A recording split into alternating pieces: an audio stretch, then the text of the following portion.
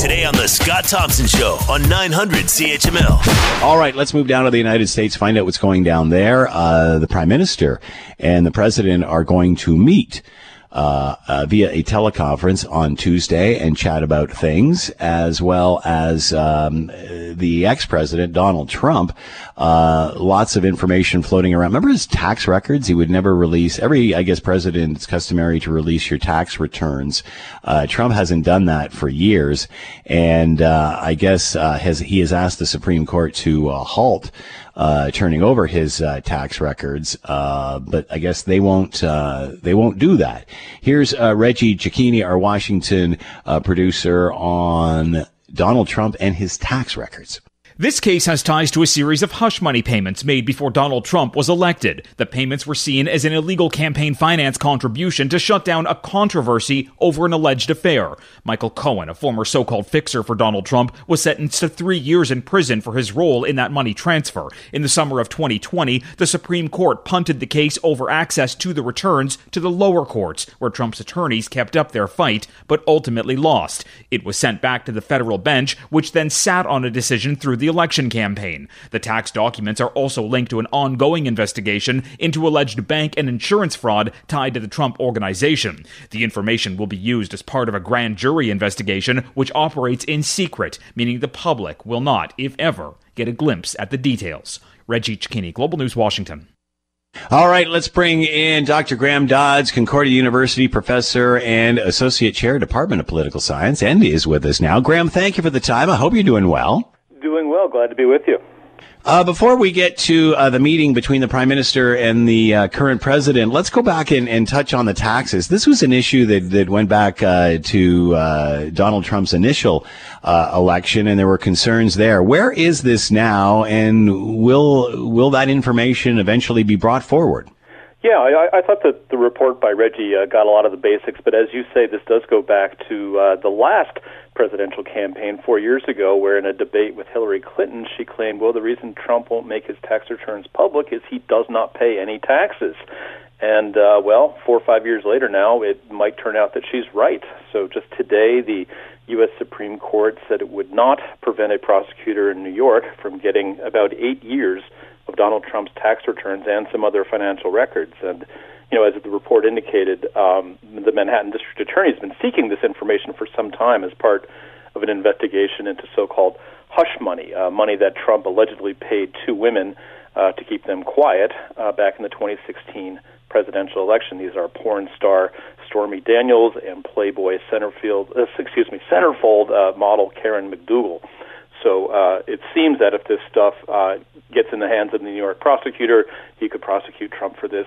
We won't, as the public, really get access to this, though, unless it actually goes to trial and it becomes evidence. So it is going to help the case against Trump move forward, but I think everybody's a long way from finding out what was in Trump's returns. Surprised that the Supreme Court won't overturn this. Obviously, Trump had been hoping, since he appointed a couple of judges, a few judges, that would work in his favor, but not the case here. Yeah, that's right. I mean, three of the people sitting on the Supreme Court are sitting there courtesy of Donald Trump nominating them and then getting confirmed by the Senate. So his attorneys, I think, were thinking that he could get a sympathetic hearing, but obviously that didn't happen. This was a unanimous, unsigned decision by the court, which means that they just didn't see much merit in it whatsoever. So, and, this is just the tip of the iceberg. There are all sorts of other things that Trump is looking at here now in his post-presidency, other sort of legal woes. The U.S. House has been after Trump's financial records for some time, records from his own accounting firm and his one of his big creditors, Deutsche Bank. Those have been tied up in courts for years, but at some point that bill will come due as well. And, aside from people trying to get his financial documents, authorities in Georgia are looking into potentially prosecuting him for pressuring that state to dig up more votes for him in the last election. So he's got plenty to worry about these days. Obviously, we hear on a daily basis pretty much how much Donald Trump still has influence over the Republican Party. The Republican Party very much divided on how they move forward. How does this affect that? I mean, obviously, the headline here today is the Supreme Court won't halt the turnover of Trump's tax records. Is there any information in there or anything that will come to the public's attention that could reduce that amount of influence that he has over the party, or will it take forever for this information to eventually be made public? Yeah, that's, I think, a very good question, and I'm honestly not sure. I mean, I think that people who've stood by Trump since he announced, 5 years ago, and then during the 4 years of his presidency and now his post-presidency, the many things he's done that one might object to, if someone hasn't said, that's it, that's the final straw, then I don't know what it would take. In other words, people who are still defending him, I think, will defend him no matter what. And I think Trump himself admitted this back in the 2016 campaign. He said, these guys love me. I could shoot someone dead in Fifth Avenue, and I wouldn't get in trouble for it. And sad to say, he's absolutely right. So one would think that information like this would hurt support for a normal person, but obviously that doesn't obtain where Donald Trump is concerned.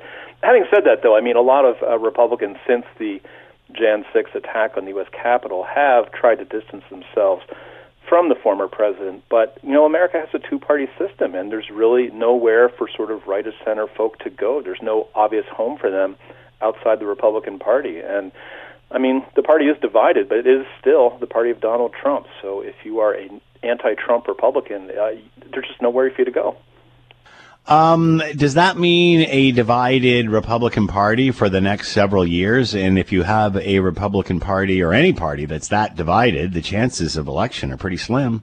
One would think, but again, it's a two-party system, and even if you don't particularly like the standard bearer for your team, it's still your team, and there's really no other place to go. Look, a lot of this will depend on what happens in the midterm elections, which I know we just got through a presidential election, but in U.S. politics, the next election is always right around the corner, and soon enough, jockeying for primacy in the 2022 elections is going to start happening. If Republicans do poorly, that will cause them to try to come to terms with, are they still the party of Trump or not? And right on the heels of that next midterm elections, there'll be people jockeying for the next presidential election. So it's a little early, but soon enough, things will start to shake out that will determine whether Trump still can control the Republican Party. Not least of which is, of course, the question of whether the former president will seek to get his old job back. And, I'm not about to render a prediction on that, but that would obviously change the dynamic. His tax records, perhaps the most damaging in this information? Well, I mean, who knows what's in those records, or again, when and if we'll ever get to see them. This does keep in the spotlight the fact that, the alleged fact that he paid these two, what shall we say, adult entertainers hush money for, not reporting their liaisons with the president in a time when he was seeking higher office. One wouldn't think that would work to Trump's advantage, but again, the guy's Teflon. Some of the stuff just does not stick to him. I have to think that as the weeks and months go by, there will be more and more sort of legal findings that hurt the president, and he will find it more and more difficult to brush that aside and to entertain people in Mar-a-Lago who are seeking his blessing for upcoming elections. But who knows? We've obviously seen what's been happening in Texas over the last week or so with a winter storm, and that has just paralyzed their electricity grid and infrastructure and such. Senator Ted Cruz, in the middle of that, gets on a plane and heads down to Cancun with his family, ends up coming back in humiliation. Texans are now demanding more from government. Does this play into any of that at all?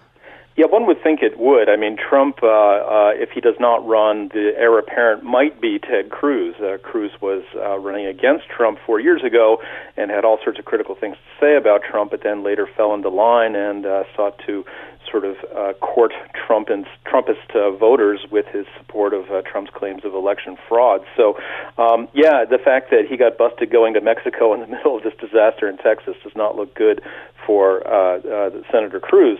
But in general, it's really a big problem. And from a Canadian perspective, it's perhaps laughable that Texans can't deal with some cold, but the infrastructure there is just not set up for it. And, I think the broader context is that in the last several years, last decade, Texas really deregulated its energy sector, and without much regulation, individual competing companies didn't have a lot of incentive to build in a lot of redundancy and safety, and as a result, things go a little bit cold and the whole thing falls apart.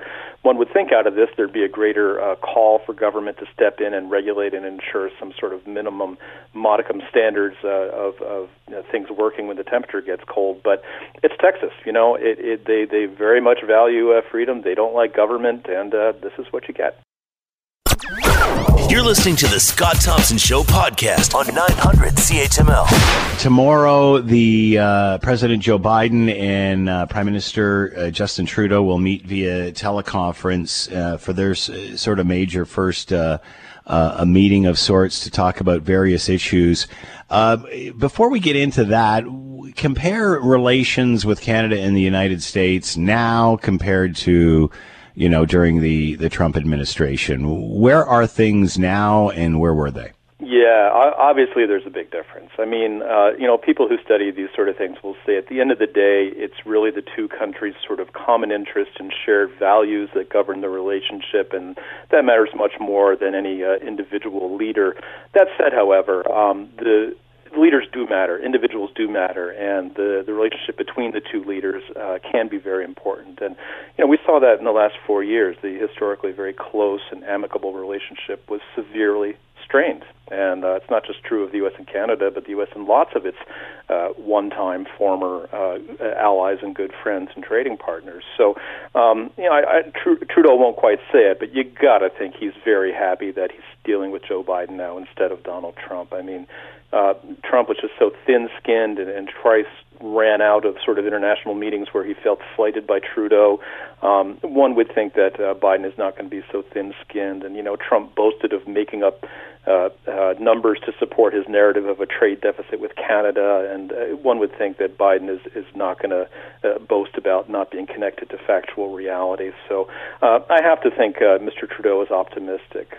Traditionally, a new president goes to Canada or meets with the Canadian leader pretty early on. Now, of course, during the pandemic, things are different, but my understanding this will be the first major sort of face-to-face with a foreign leader. So Trudeau's got to be happy that he's number one.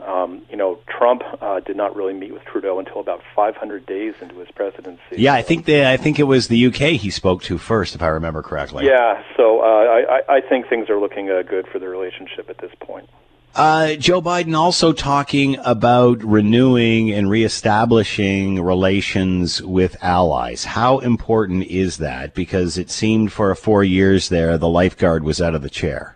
Yeah, it's hugely important for the U.S., for its allies, for the world. But, it's one thing to say, hey, everybody, I'm going to be friendly now. It's going to be back to the way things were. But it's another to actually make that happen. I mean, I think when a good relationship goes through a period of strain, you don't just flip a switch and get back to, the status quo beforehand. It takes some work, and it takes some sort of efforts on both sides and some good faith. And one would think that the two sides have that. But it's going to be difficult. It starts tomorrow, and these two leaders know each other, of course, from the when Biden was the wingman during the bromance with Barack Obama, if we remember that. And I don't know if the wingman. Yeah, there you go. Right. There you go. I don't know if they'll rekindle that same sort of spirit, but obviously anything more in that direction is something that Mr. Trudeau is going to strive for. Obviously, like you said, this relationship has gone on for years, no matter who the leaders are. Obviously, a real contentious announcement, one of Biden's first, was the cancellation of the Keystone deal. It didn't even consult with anybody in Canada, from what I believe or understand, prior to that. Will the Keystone pipeline be an issue here, or is that sailed? I suppose Mr. Trudeau might well raise that particular issue, but it was not a surprise. Biden had announced that he was against it, and I mean, even though Trump was in favor of it, it didn't happen under his presidency. And to be honest, I think Trudeau's sort of happy to have the issue off the table at this point. Again, he may well mention it. He might also mention this Biden plan to put in a Buy America proposal in any kind of big infrastructure spending that might come down the line. But my understanding is that there will be sort of waivers in that, and that Canada might well qualify. So I don't think that'll be a big thing either. My sense is they'll talk about, obviously, the pandemic, economic recovery, and climate change. So, after 4 years of having an American administration that did not believe in climate change, let alone what to do about it, this is something that Biden obviously happens to think is worthy of his time and effort. So I'm sure they'll find some common ground there. And I just think that the fact that the two guys are sort of on the same page and get along and have some connection to factual reality is going to be an enormous improvement. Any thought in, obviously, vaccination, a huge issue here on this side of the border as we watch our neighbors and other allies vaccinate their citizens before ours. Do you think vaccination will be brought up during this? And, obviously America's planning to have their citizens vaccinated before Canada is. Do you think once the U.S. meets that herd mentality threshold, that they will start sending product to Canada, vaccine to Canada? One would think so. It kind of makes sense for both sides, at least as I see it. And, of course, the reason that Canada is getting its vaccines from Europe is that Trump had threatened to block any importation from the U.S., wanting to keep it for Americans first. It does seem that America is well ahead of Canada when it comes to vaccinations, and I don't think that's much going to change, to be perfectly honest. So there'll be snowbirds who want to go down and get vaccinated there. But yeah, I would think that Trudeau would say, Mr. Biden, look, once you get most of your guys vaccinated, would you mind sending some up here? And I would think that Biden would be all in favor of that. But who knows? The pandemic is so utterly unpredictable. It might be the case that if there are more vaccines that are approved, that would be enough to make up any gap that would otherwise be made up by perhaps U.S. imports. So we'll see. Obviously, a vote today in the House on whether to declare what China is in their handling of the Muslim Uyghurs, whether that is genocide or not. That happening today in the House of Commons. Do you think that Biden and Trudeau will talk about the two Michaels and the relationship with China? One would think so. I would certainly think that this is something that the Prime Minister would raise with President Biden. I mean, look, to be perfectly honest, Canada's been sort of in a tough spot on this, right? They sort of acceded to Trump's demands to arrest the head of Huawei, and as a result, these two gentlemen, Canadians, were taken into custody in China. So, yeah, Canada's stuck right in the middle between the two global economic superpowers, right? It's obviously a difficult position. It's hard to see how it's going to get resolved, and if indeed Parliament votes to find that China's engaging in genocide, it's going to make getting the two Michaels back all the more difficult. So I'm sure this is something that Mr. Trudeau is going to raise with Biden tomorrow. Dr. Graham Dodds is with us, Concordia University professor and associate chair, Department of Political Science, talking about relations with Canada and the United States. Biden and Trudeau to chat tomorrow. Graham, thanks so much for the time and insight. Much appreciated. Be well. Thank you. You too. The Scott Thompson Show, weekdays from noon to 3 on 900 CHML.